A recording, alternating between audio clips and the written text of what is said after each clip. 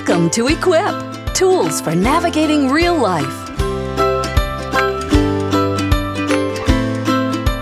Hi, this is Keith Carter, and I'm Minister of Stewardship at St. John Church in Oklahoma City. The ministry that God has blessed me with is the order to teach people how to fully utilize the things that God has given us.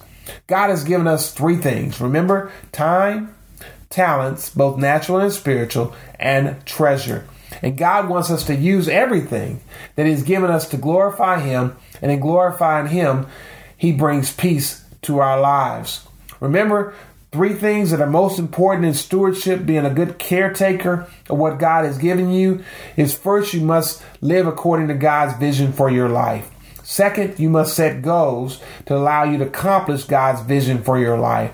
Third, you must have a budget that you incorporate goals and then live by God's vision. So, vision, goal setting, budget.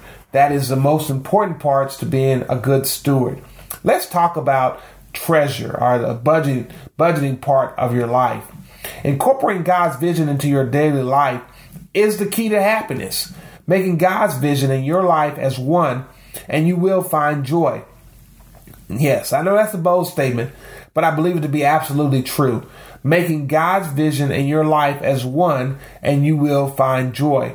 Making God's vision your vision is not easy, but neither is it complex.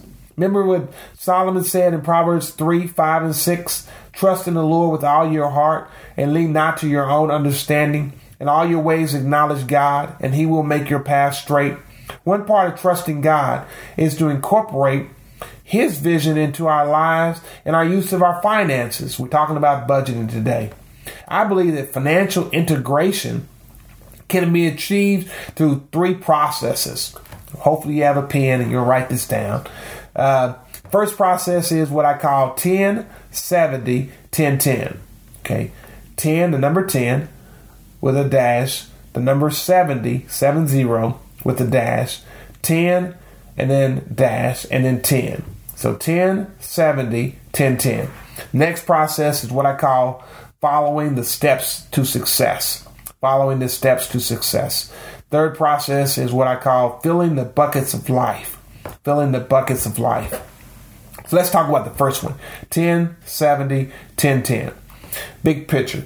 If a person earns $20,000 or makes $10 per hour, they earn $20,000 in a year, and they work for 50 years from age 18 to age 68, they will have earned over their life about $1 million. If a family earns $60,000 or about $30 per hour and works for about 46 years of their life from age 22 after college to age 68, they will have earned about $2,760,000 over their lifetime. And unfortunately, when a lot of people reach the age of 68, according to statistics, they feel like they haven't saved a dime. And if it wasn't for the monthly check from Social Security, then over 50% of retirees wouldn't have any funds to live on during their retirement years. In 2010, according to a report from AARP, 23% of people 65 and older live in households that depend on Social Security for 90% or more of their income. Wow. And about 26 more receive at least half their family income from Social Security. That is where seeing the big picture is a necessity as we progress during life. I believe the big picture is reflected in the formula 10, 70, 10, 10. This is a formula which applies to the percentage of your income that we receive and how we handle it. Now we're talking about treasure. How do I handle my treasure? Let me tell you how to break down those numbers. The first 10 in the formula represents the percentage of your income to give back to God. So give back 10%. The next number 70 represents the percentage of your income to live on. So I want to live on 70% of my income. The next number 10 represents the percentage of your income to put into your save and buy program, which includes funding your vision items. So 10% is going to be put back as a save and buy program. And then the last number 10 represents the percentage of your income to save for retirement. So I want to save 10% of my income for retirement. All right, let's talk about the first 10. The first 10 is what I call the first fruits. The first 10% of the formula represent what is called in Scripture as first fruits. Since the Bible was written during a farming age, income was represented as harvest, and the first fruits were the first of the harvest that was collected. Today, first fruits would be the first 10% of the hours that you work each pay period, or the first tips that you receive, or the first commission that you receive from a sale. In order to calculate your first fruits when you start into a new work week, count the first 10% of the work that you do as income to be given to God. For instance, if you work 40 hours per week, count the first 4 hours of your work week as a gift to God. If you're on commission, count the first 10% of what you earn from a sale as a gift to God. If you average $1,000 a pay period, count the first $100 as you earn as a gift to God.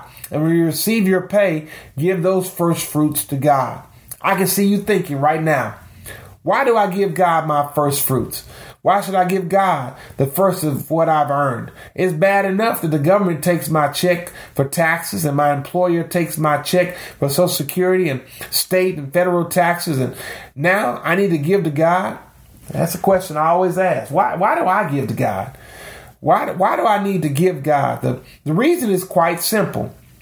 The reason we give to God is because God deserves everything that we earn. Because without Him, nothing would be possible. We don't have the strength or the wisdom to do anything for ourselves. It's a very silly person that believes that they did it all by themselves and that they deserve all the fruits of their labor. Remember Proverbs, the 3rd chapter, you can look this one up, Proverbs 3:9-10. It says, honor the Lord with your wealth, with the first fruits of all your crops. Then your barns will be filled to overflowing, and your vats will brim over with new wine. Proverbs 3:9-10. Honor the Lord with the first fruits, and it's amazing how God will give you even more. The term first fruits is an important concept in biblical terms and in the life of a Christian. The term first fruits refers to the best belonging to God. God, by His very nature, deserves the best that we have. He gives us the best that He has, and He deserves the same in return. You find the first comparison of either giving the best to God or just doing as we will with what God gives us, as presented in the story of Cain and Abel, the first sons of Adam and Eve, in Genesis, the 4th chapter, the 3rd and 4th verses. The scripture says, in the course of time, Cain brought forth some of the fruits of the soil as an offering to the Lord. But Abel brought fat portions from some of the firstborn of his flock. The Lord looked with favor on Abel and his offering, but on Cain and his offering, God did not look with favor. The scriptures say to us that Cain brought forth some of the fruits, whereas the scripture also says that Abel brought fat portions from some of the firstborn.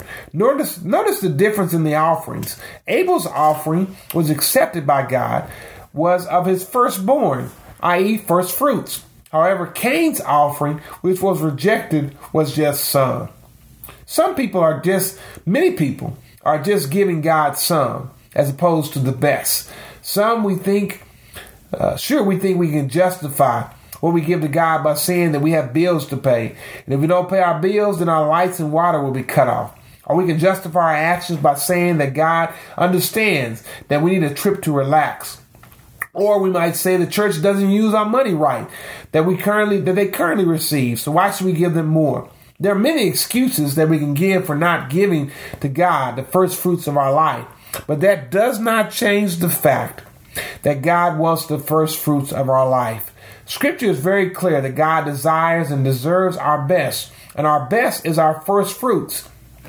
Take, for instance, John 3:16. It says, for God so loved the world that He gave His one and only Son, that whosoever believes in Him shall not perish, but have eternal life. God gave us His first fruits, whether it be the first Adam of the garden, or the second Adam named Jesus to save us from our sins.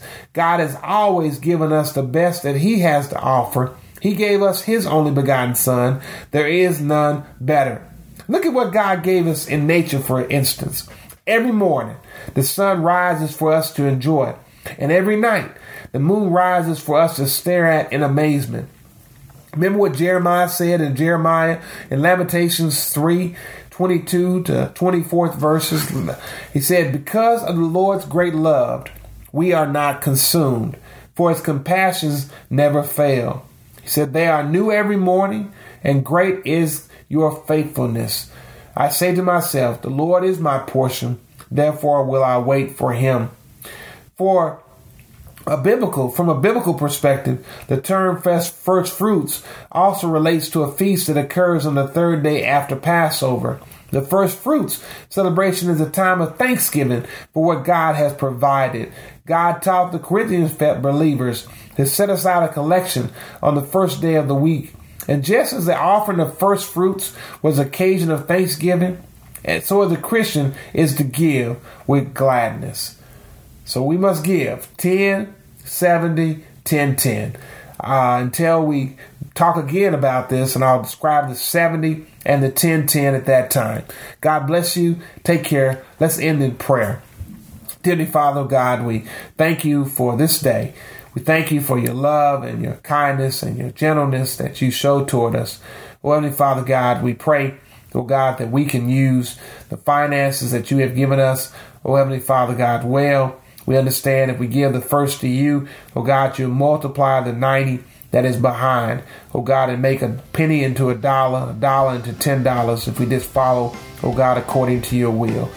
Oh God, increase our faith that we might do your will. So in the mighty name of Jesus, I say this prayer. Amen.